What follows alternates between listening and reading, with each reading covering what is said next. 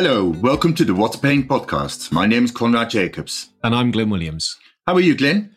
Yeah, very good today. Very excited today as well, because we're interviewing my colleague, Dr. Jane McNicholas, obviously a colleague and a friend, known for a long time. But we're also going to talk with her about complex mental health that we see in chronic pain clinics, which I think is something we all see a lot of. But it's also something that's increasing in our clinics with time. And it's part of this increased complexity that we talk a lot about. Yeah, I'm very excited about that too, definitely. But it's also reminded me of something quite painful that's happened to me, I'm afraid. Glyn, has anything ever happened to you that's made you so embarrassed that every time you think about it, you get a little pang, almost a physical feeling of embarrassment? On a daily basis. On a daily basis. And I'm probably not going to go any further than that, Conrad.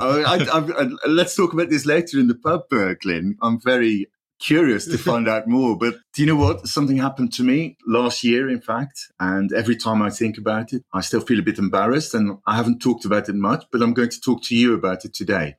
Okay, I'm maybe not the best therapist you could look at, but far away. In March 2022, I was going to do a symposium for the ISPP conference in New Zealand, and it was going to be on mental health. And I did it with 3 different collaborators, 2 from the US and 1 from Australia. And the title of the symposium was The Who, What, When and How of Addressing Mental Health Issues, Complicating Treatment of Pediatric Chronic Pain. So very relevant to today's topic, of course. And the conference was completely online, and it was going to be at 1:00 New Zealand time on Saturday. So I was very confident that I knew exactly what time that would be in the UK. And I was absolutely certain that was going to be Saturday night at 1:00. However, when I woke up on Saturday morning, I woke up to lots of WhatsApp messages. Conrad, are you online? Conrad, where are you? Conrad, we're in the waiting area. Conrad, sorry not to see you. It was a very good symposium. I missed it completely. What an utter idiot. Yes. My short answer to that. But I suspect you're not alone. And I know you're not alone because I can tell you that I once missed a flight for exactly that reason. I turned up to the flight 24 hours late. Ah, okay. So now we've shared these moments of embarrassment. Let's quickly move on to other topics. I know you've got something you want to bring to us this week, Conrad. I do. The ISPP conference in Halifax seems quite a long time ago now, of course. It was the end of September, beginning of October. But I still wanted to talk about one particular symposium that I went to because it was very interesting. And it was about the use of virtual reality for chronic pain. And there's now lots of evidence for the use of virtual reality in acutely painful and distressing situations. For example, blood tests, of course, or dental procedures or colonoscopies. But really, the question is always kind of how can virtual reality be helpful in chronic pain? It would be difficult for patients to walk around with a VR headset all day. But there's now a group of clinicians and researchers, mainly US-based, who have started thinking about this. And Deirdre Logan from Boston presented about the Innovate Consortium. And Innovate stands for Interdisciplinary Network on Virtual and Augmented Technologies for Pain Management. And this is from the website, aims to advance the field of VR for pediatric chronic pain rehabilitation by providing guidance for best practices in the design, evaluation, and dissemination of VR-based interventions targeting this population. And one of the fascinating ideas and things that she presented about was the vReal school tool, a simulation of school. Patients are faced virtually with some of the issues they experience at school, and their responses are monitored and coping strategies are suggested to them. And for me, this is really exciting stuff and potentially very, very helpful. But the big challenge for me is ensuring that progress made in virtual reality is also made and maintained in the real world, of course. That's where it all needs to happen. So it can be a helpful tool, but only insofar as it can help them to deal with pain and chronic pain in the real world.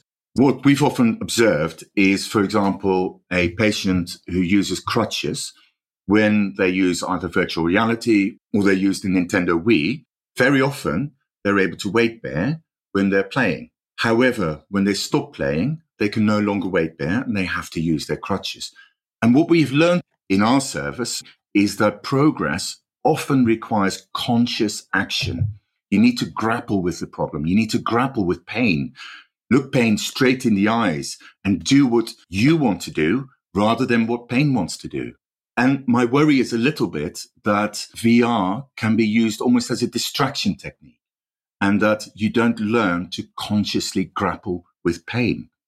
So that's one of the questions that I have at this stage, but I'd like to be proven wrong. And maybe we can do a podcast about virtual reality interventions at some stage.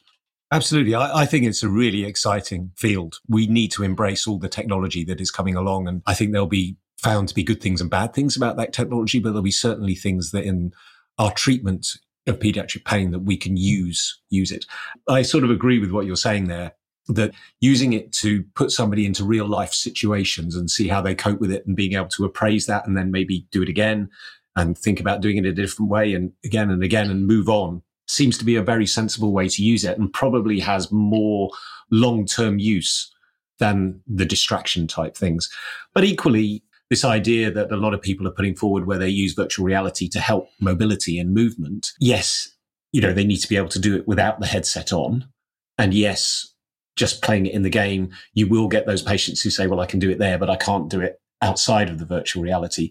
But actually, I still think there will be a use there because it will show patients they can, and some of them will take that on board and take it forward.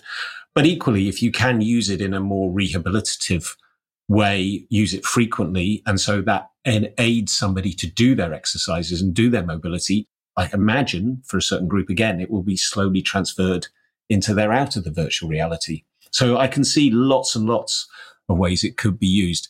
And the research, I think, is going to be very exciting. And I absolutely agree, a podcast for the future. So should we go in and meet Jane? That will be good.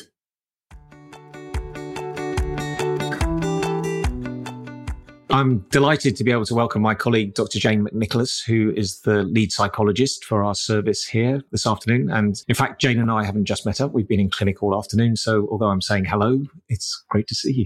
Thanks, Glyn. Lovely to be here. Really glad to be part of the podcast.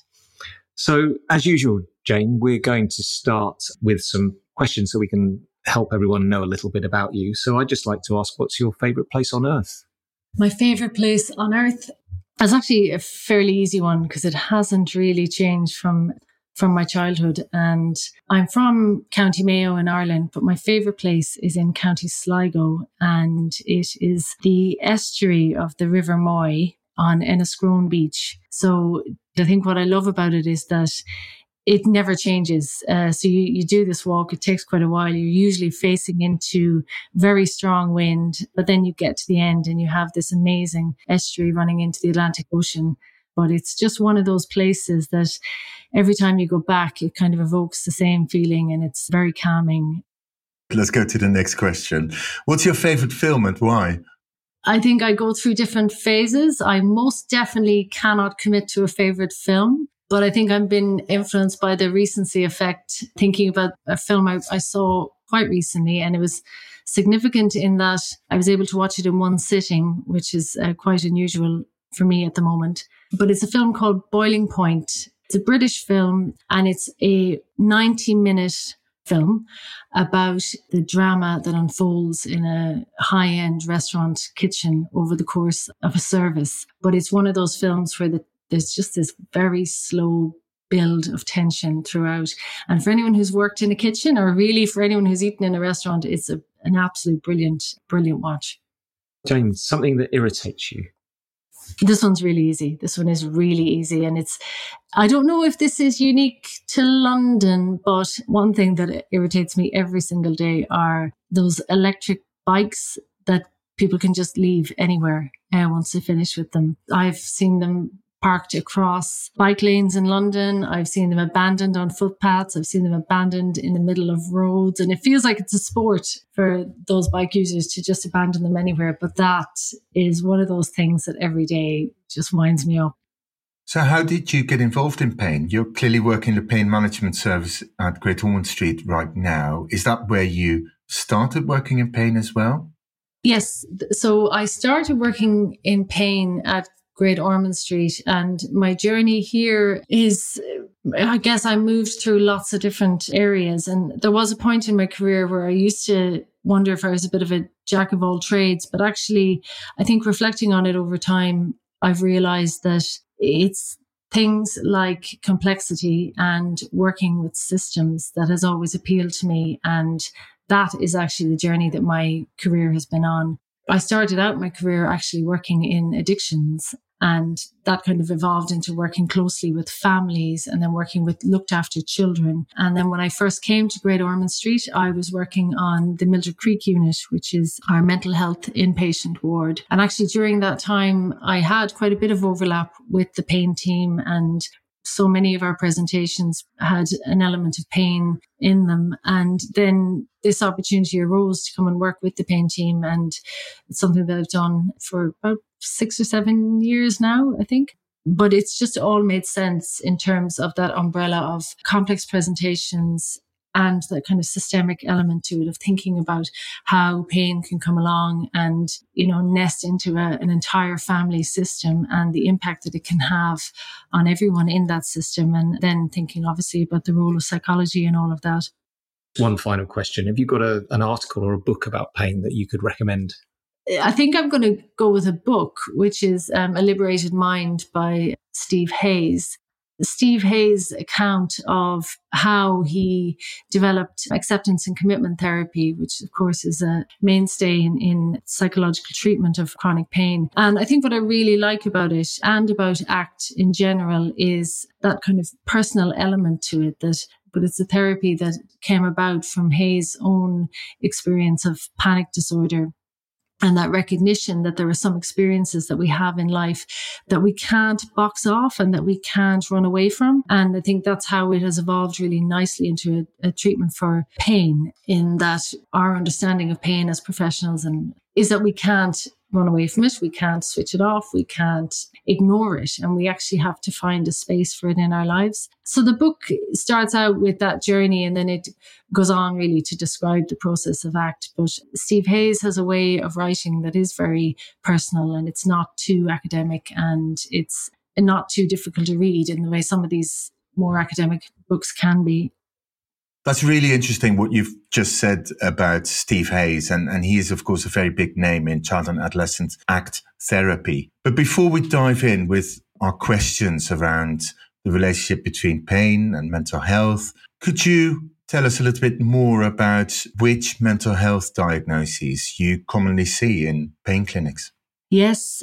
Anxiety is present in almost every presentation that we see. And I feel like it can be there in a very normal way, in that for anyone who's experiencing pain, it kind of goes hand in hand, that you've got this danger message in your body, and that will obviously spark off your other danger area, which is anxiety, to let you know that there's something going wrong.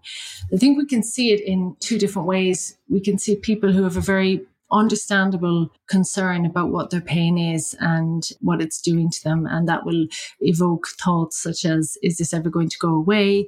And what happens if I'm, in pain for the rest of my life? That kind of thing. And then we also see it in another way, where we see young people who are presenting with probable diagnoses of social anxiety or even specific phobias. So I think that whole cluster of anxious presentations often present in a pain clinic. Any other mental health diagnoses that you commonly come across in clinic? We see lots of young people who have, again, low mood as in response to their experience of chronic pain, but also we will see people who meet the criteria for a mood disorder and whose experience of low mood might predate what they're presenting to us with. We will see other presentations, but those two are probably the main ones we see. Yeah, I think you're absolutely right. They're the most frequent ones. And other ones that we see sometimes are mild versions of post-traumatic stress disorder, or what sometimes termed PTSS now, post-traumatic stress symptoms, rather than a disorder. And that's quite common in patients we see as well, often actually in relation to pain. So they had a very painful event that they can still remember very, very vividly. And that's had a huge impact. Yeah, I would agree. And I think the implications that has for treatment are huge. Just trying to be able to get people to the point where they can start to engage with some of the things that we need them to be able to do.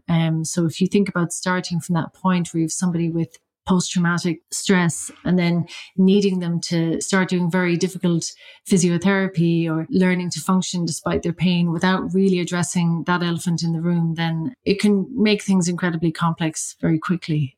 Do you think there's more mental health presentations such as this in the general population at the moment in children, and we're just seeing that reflected in the patients we see in our clinic?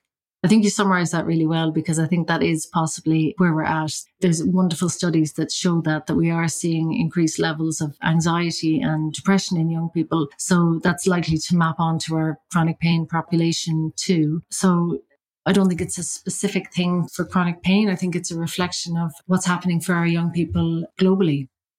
I think if I talk to my colleagues in other fields, psychologists who work in diabetes or cystic fibrosis or any other specialisms, then they would often say that they feel that the complexity of their patients has increased as well. What do you think is the link between mental health and pain, or between pain and mental health? I think that's a wonderful question. And I think it's a question that we have to answer as pain psychologists. It's a question that we have to think about and we have to answer all the time. I think we need to use formulation, and we need to really assess and understand how these two things interplay together. I don't think we can look at a referral letter. I don't think we can just eyeball a patient in clinic. And unfortunately, I think with general busyness in clinics, that skill can get a little bit diluted or a little bit lost. But I think it is absolutely crucial. And for the patient journey, I think it can make the world of difference in terms of their experience and their understanding of their own mental health and their own pain, is to have it explained to them by way of a formulation, particularly a collaborative formulation. About perhaps you may have individuals who have a predisposition to perhaps anxiety, whose experience of chronic pain was then impacted by that. And equally, if you are working with a family where there is a huge history of chronic pain, where there's a huge history of health anxiety, those kind of things, then you need to understand everything in the context of those dynamics. It's not an easy question to answer, that kind of, is this causal or is this an association? I think we need to do the service to our patients and really sit down and do the assessments that we're very, very well trained to do. And you said that you feel that there's a two-way relationship between mental health and pain. Pain makes mental health worse. Mental health can make pain worse. Can you tell us a little bit more about the second part of that, about how does anxiety, any other negative feelings, how can they make pain worse? I think, what we know is that when we have patients who are continually sitting with worrying negative thoughts about their pain, about what their pain might do, about what their pain is going to stop them from doing, they end up in a position of avoidance, because the easiest thing to do is not to gamble. So not to take a chance, and actually just to withdraw a little bit, to avoid, and actually withdrawing and avoiding and pulling back from the things that give us enjoyment because of a fear of pain is actually going to exacerbate our anxiety and ultimately create this very, very difficult cycle where we end up solely focusing on the pain because we've kind of removed all else. And, to think about very simply, our attention only needs to go to the pain, then we've nothing else to think about or to focus on. In addition, with that avoidance, we're getting no positive feedback from the world. So that fear that we had about pain, and that fear that we then kind of generalize to the outside world, that becomes reinforced if we're really getting no good feedback from friends, from family, from experiences, from the things that we do on a day-to-day basis. And so it's really, really easy to get completely trapped in this negative cycle where anxiety feeds pain, feeds anxiety, feeds pain. And it's not just anxiety. I'm using that as shorthand, but it can be, like you said, Conrad, any of those kind of negative thoughts, negative experiences. And I think it can happen really, really quickly too. I think what I would add is the added complexity with pain is that before our patients understand what chronic pain is and how it differs from acute pain, their response, that kind of avoidant response, the avoidant response might be resting up or taking a few days off school. And that is viewed as being completely normal, and that's encouraged. So, I think that adds a little layer that, in the beginning, so many of our patients really believe that they're doing the right thing by protecting themselves, by withdrawing, by avoiding, and then you've started that cycle. I think you described there just exactly how difficult it is. But once you've got that formulation in place, how do you then, or what are your tricks really for discussing that with the family and trying to help them all see it from what will be a perspective that then they probably haven't thought about before? The absolute key there is to start where the family are at. You may have families who've gotten themselves into quite a muddle with the pain presentation, in terms of functioning, in terms of the family organizing themselves around the pain, organizing themselves around the specific demands of the pain and how the patient functions. So to answer your question, you need to start where they're at, and you need to ensure that they get no sense of blame from what's been described or what's been discussed. So the way that I would do it is to validate what they have done, that or as a family or an individual, they fully believed that the journey they were on was the correct one. And, you can almost help them understand that it is the correct one, perhaps for a different type of pain. But when we're dealing with chronic pain, it's almost like we're asking you to do something quite counterintuitive by learning to function despite the pain. And then we start to think with them about what they might like to see different. So what might be the most important thing for them, for that individual, or for parents, or for whoever. But it needs to come from them. It's about a collaborative conversation and looking at what they've tried and trying to get a sense of what's worked. Because I guess what we know is that for lots of people, they will continue to try something, even if it has stopped being effective, or even if it was never effective. And the obvious example there is staying off school because of pain. I have yet to meet anyone for whom that was curative. It didn't get them where they wanted to get to. But I think people often forget to stop, to think about that and ask themselves, is this doing anything? Is this getting us anywhere? When you're in a busy clinic and you're seeing patients with the multidisciplinary team, how do you kind of know that you're faced with somebody with potentially moderate or severe mental health issues? And how do you go about assessing that? I mean, it's always difficult to do the level of assessment you need in a clinic. And actually, it's impossible to do the level of assessment you need to do in a clinic. So I think, what you're asking is, how do you get the key bits of information that you need, and how do you spot when you might need to be asking more questions? For me, it is generally about functioning, and particularly trying to get a sense, we can't know this, but trying to get a sense of whether the level of functioning that you're seeing more or less maps on to what's been described in terms of the pain experience. And when you have quite a big mismatch between those things, for me, that's the moment where I would want to be asking a few more questions. How we'd normally do it is there are, some basic screening questions that we'll ask in clinic. And then there are some people for whom we might need to ask a few more questions, really to get a sense of how they have been experiencing their pain. And crucially, because it's, children and young people, how the family and those around them have been responding to their pain. So, and then there are times where we also need to consider risk. But when I talk about risk, obviously, I mean risk of deliberate self-harm or suicidal risk. But there are occasions where that will come up, where you'll recognize pretty quickly that somebody is painting a picture of very low mood and very poor functioning. And you can almost see that they're at the point where they're running out of options for themselves. And that's a difficult thing to ask about in clinic. The other thing that we do is when we have young people and families where we immediately recognize that this is complex, there's more going on here, and there seems to be quite a significant mental health problem here, we will try and get them in for a complex pathway. Our complex pathway is a more in-depth mental health assessment, usually involving a couple of psychologists, and will, last a couple of hours. But where we see this marked need, we'll do a standalone assessment within a week or 2 weeks of seeing them in our clinic. That can be helpful. That's been a good innovation that we took on here in the last couple of years. Jane, these patients you've described, on the complex pathway can have really quite severe mental health problems we've come across with time. And that does seem really quite prohibitive to a lot of pain management work and pain management strategies. So how do you think we should approach the management of those patients, and also thinking about how you time pain management?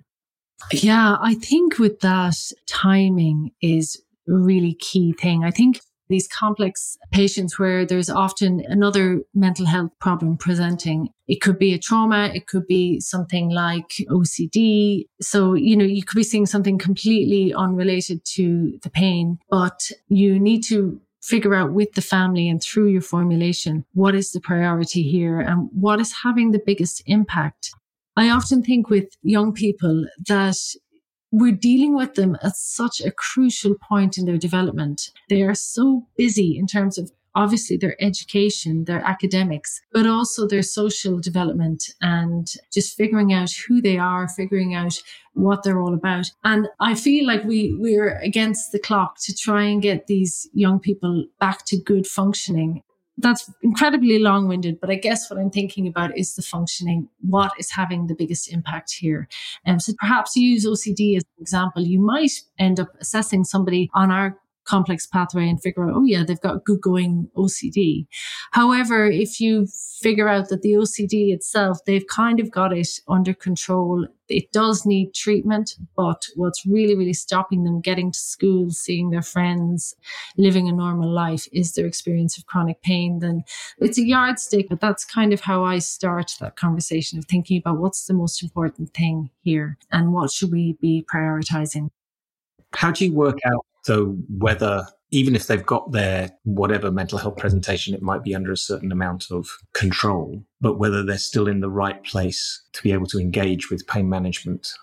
It can be about a combination of things, just sidestepping a little bit from mental health per se. But with any of our patients, you need to have a good understanding of their readiness for change. We have in our clinic everything that they might need to support them on their pain management journey. But, it is like you can take a horse to water, but you can't make them drink. You need to be able to have conversations with the patient about readiness for change. And there are some really good techniques that we can use to assess that. We can throw physio at them. We can throw psychology at them. We can give them the medications. We can give them the pain education. But if it's not the right time for them, then it's an absolute waste of resources for one thing. So I think that's where you need to start with everything. Are they ready for this? Is this important to them? And is this going to be prioritized with them? And for me, I think my background in working with addictions helps in this regard, because I can use a lot of motivational interviewing techniques to really get a sense of where people are at and is this the right time for them. Do you mind if I describe a kind of fairly typical patient to you? So this is a 14-year-old girl with chronic pain who has gone to school and sits in class, and she is really, really anxious about what other people think of her and how they judge her. And she can feel that her pain is getting worse and worse, and she's starting to panic. And she can really feel the pure flight response. And she just wants to go. She just wants to leave. And then the next day she says, do you know what? I don't want to go back into that classroom. What would you treat there? Would you treat the panic? Would you treat the pain? My initial instinct is you treat the panic. And then I kind of pull back to think, but you can treat the panic and you can help them to kind of understand the pain in a similar way, to kind of see that link that, the treatment for the panic would be to develop the skills and strategies to sit with the discomfort, sit with the distress caused by those thoughts that she's been having, and to recognize that she can take control over that, and that she can realize that what she thought might happen, that kind of catastrophic outcome that she's probably predicting, is highly unlikely to come true. And in a way, I think there's something about the pain that idea of trying to run away or trying to escape from the pain, that doesn't work either, that we need to find a way to allow the pain to be in our life to a tolerable degree and to gradually learn to increase our functioning around that. In answer, I would be treating the panic, but I think I'd always be holding in mind, how can we use this to help her to recognize how her pain is responding to. And with that, you can really give young people that sense of ownership over it. And that can be such an important part of working with young people with chronic pain. They start off the journey similarly with panic, you start off the journey thinking, I can't control this. This is something that happens to me. This is something that takes over, and then I have to escape, and I have to, in the case of pain, I have to go and lie down, or in the case of panic, I have to get out of that classroom. And actually, by gradually helping people giving people strategies and giving people cognitive skills to realize that they can sit with it increasingly, they begin to feel more in control and to have a sense of ownership over everything that distresses them. I don't know if you would agree with that, Conrad. Definitely. And so to stay within an ACT, acceptance and commitment type metaphor, kind of you have two rain clouds that are on the horizon and that are coming closer and closer. First one is pain. Second one is panic. And they're coming closer and closer, and you're getting wetter and wetter. And you just have to learn to sit with the wetness, as it were. And that's in a way what you're saying, I guess, kind of. And that's by simply sitting with it and being with it and not panicking about panicking and not feeling sad, upset, etc. about being in pain. You, in the long term, master it. Yeah, it is what I'm saying. It is what I'm saying. And I think that ACT metaphor is a wonderful one. We use a slight variation on that in our pain education session, which is walking in the rain, which is much the same. But, you can walk in the rain feeling disgruntled and feeling upset and feeling angry and all of those things. Or you can walk in the rain kind of Gene Kelly style and just decide that this is what it is and there's nothing I can do to change it right now. And I think that's a really powerful one. And you can sing, yeah. Do you sing in the pain education class? I should. I'm singing. No, we should get rain. Lynn to sing. I think we've already discussed the fact that that's the bit of Welsh genes I didn't inherit with the singing one. I think all the patients would run and never come back again. So we're not going to hear your beautiful dulcet baritone voice. Not on this podcast. Not if we want to keep our listeners. No. Jane, one of the issues that if we take it back a little bit from the treatment is around where these children should be managed from their mental health intervention perspective.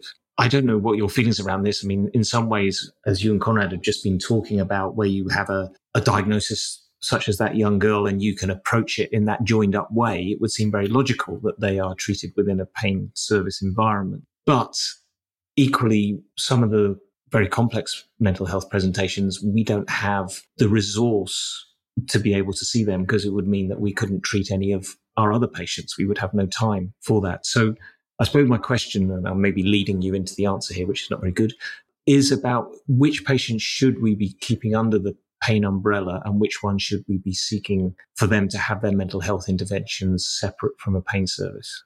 Yeah, I mean, I think that's the $1 million question, isn't it? About where do these patients sit? And I'm going to try and answer your question, but I'm not sure that that's what I'm about to do.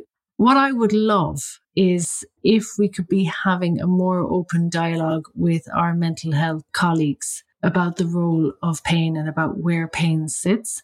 I think it's a sad truth that services tend to this isn't news to anybody, but services get organized by disability. And what can get lost in that is that thing that I was talking about earlier, which is that ability to formulate an individual and think about their needs and what's brought them to the place where we find them.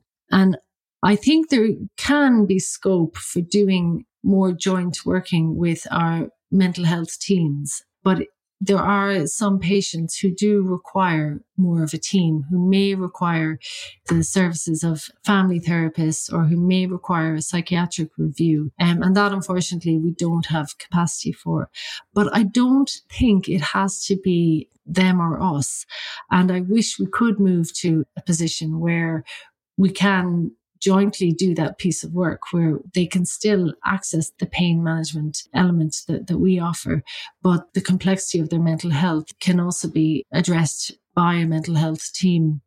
I'm not sure I answered your question at all, but I think what it brings up for me is that this divide doesn't work and it doesn't sit well with our message. We're constantly banging on about the mind and body, yet we split them off. And so should we, as pain management services, should we not just see children with mild to moderate mental health issues, but should we be seeing children with severe mental health issues? Wouldn't that bring everything under one umbrella? That's difficult, isn't it? That's difficult to know. I mean, I was kind of wondering about this, kind of in the knowledge that I was going to be speaking with you too, and thinking, what is the barrier there? And is it something about how our health service is set up that for each specialty there is generally a lead consultant? And do you end up, if you're trying to deal with severe mental health and chronic pain condition, do you end up with too many cooks if you bring everybody in under one roof? However, I have also seen, and Glyn, you've been involved in cases, in my previous role on the Mildred Creek unit, where actually the pain team have worked really well with the severe presentations that we would see from a mental health point of view there. It's hugely, to be very pragmatic about it, it's hugely resource heavy to try to do that kind of thing. And I'm not sure, you might have a better knowledge of this, but I'm not sure if there are any test cases for that where it's all done under one roof. I was going to say the short answer to that, I don't think, is no, unless Conrad has a different opinion. I mean, it's funny listening to you there, because I absolutely see the logic of what you're saying, but I've been programmed in my managerial role screaming at me saying, no, of course we don't see the severe patients, because of what I talked about before is just the resource. Pain management services just do not have the resource to be able to take on one complex patient, and that would tie up, one of your psychologist's time quite dramatically. And so to have an equitable resource, equitable spread of resource across all your patients, you just cannot do that. But whether it's the right thing clinically, I totally agree with you. Yeah, I mean, I think, I actually agree with you that you'd end up diluting your service too much to try to do that. But I wonder, Conrad, was your question more about should we have everybody that we need in one big room together trying to figure out these patients? And that's where, I came to the idea that, will you just have too many cooks? Do we need to still prioritize what's the most important thing for this young person and this family right now? We'll do a bit of that, then we'll do a bit of this. So we'll start with the pain work, then we'll do whatever the mental health problem is, or vice versa. The middle ground is to have much better communication between whoever's offering what. So to have much better communication between the mental health teams and the chronic pain teams in this case, or generally pediatric teams, and to make it a bit more normal that we all discuss these cases and we don't silo them off so much. To be fair, I was just being a bit facetious and kind of throwing a little bomb at you just to stimulate discussion about it, because it is an issue. Where is the border between pain management and mental health treatment? And there's huge overlap, of course.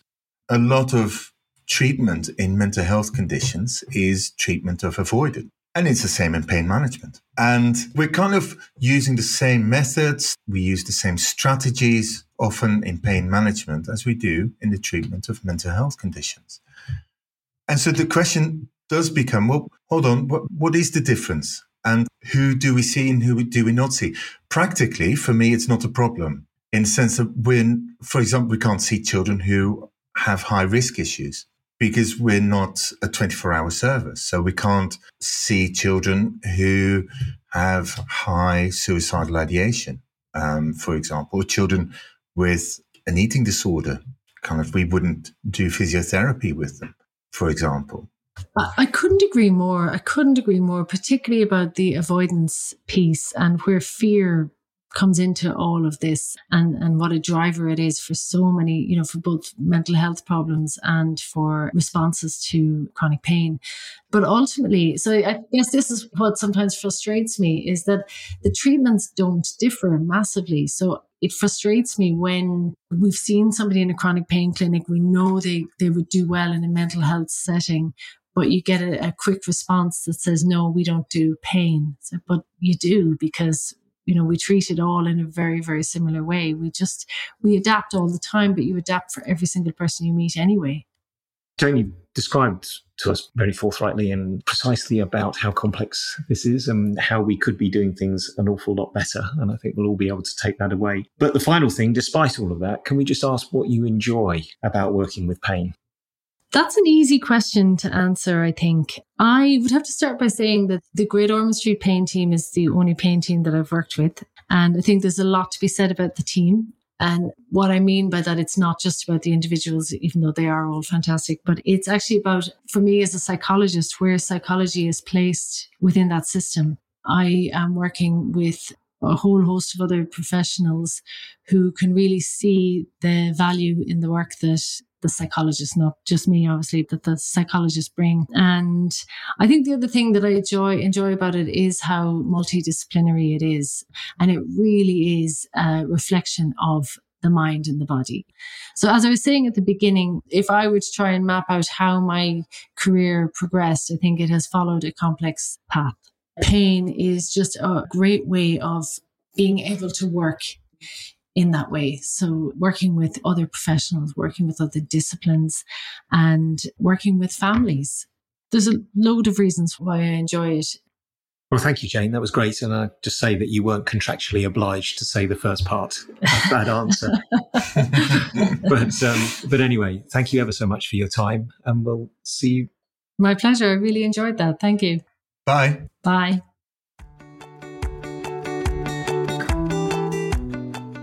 Another really interesting conversation we've had there, Conrad.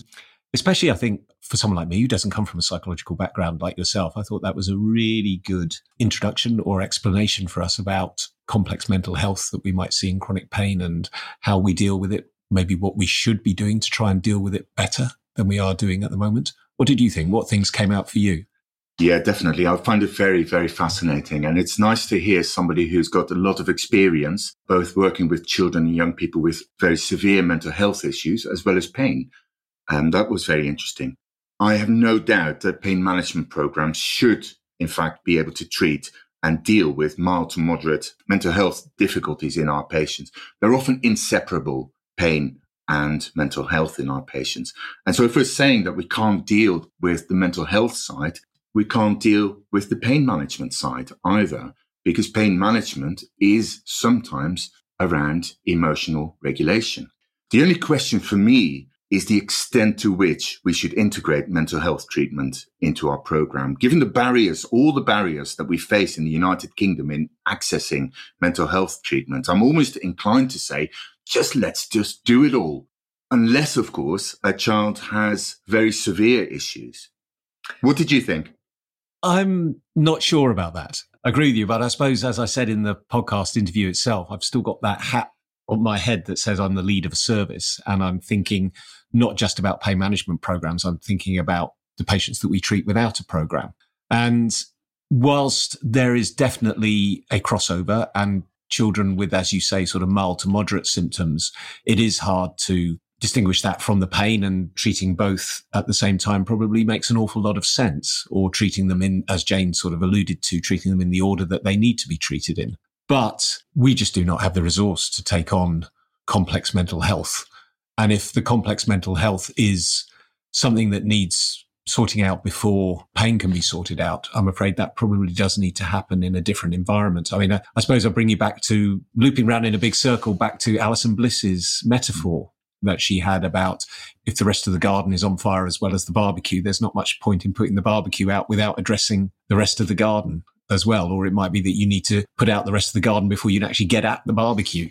So I think it's a really tricky one. I mean, I get that there's an association between the two, and I get that you are probably going to have to address both together. And if that can be done in a managed, coherent way within a pain management service or a pain management program, then yes, we are the right place to do that. And unfortunately, with the way mental health services are for children, it won't get done elsewhere.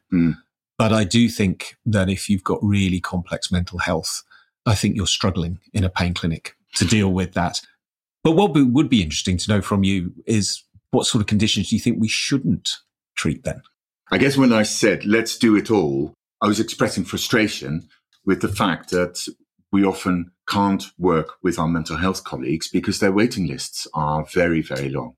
So in the end, of course, we can't do it all. We're not a 24-hour service, so we can't deal with severe issues around, for example, suicidal ideation or self-harm.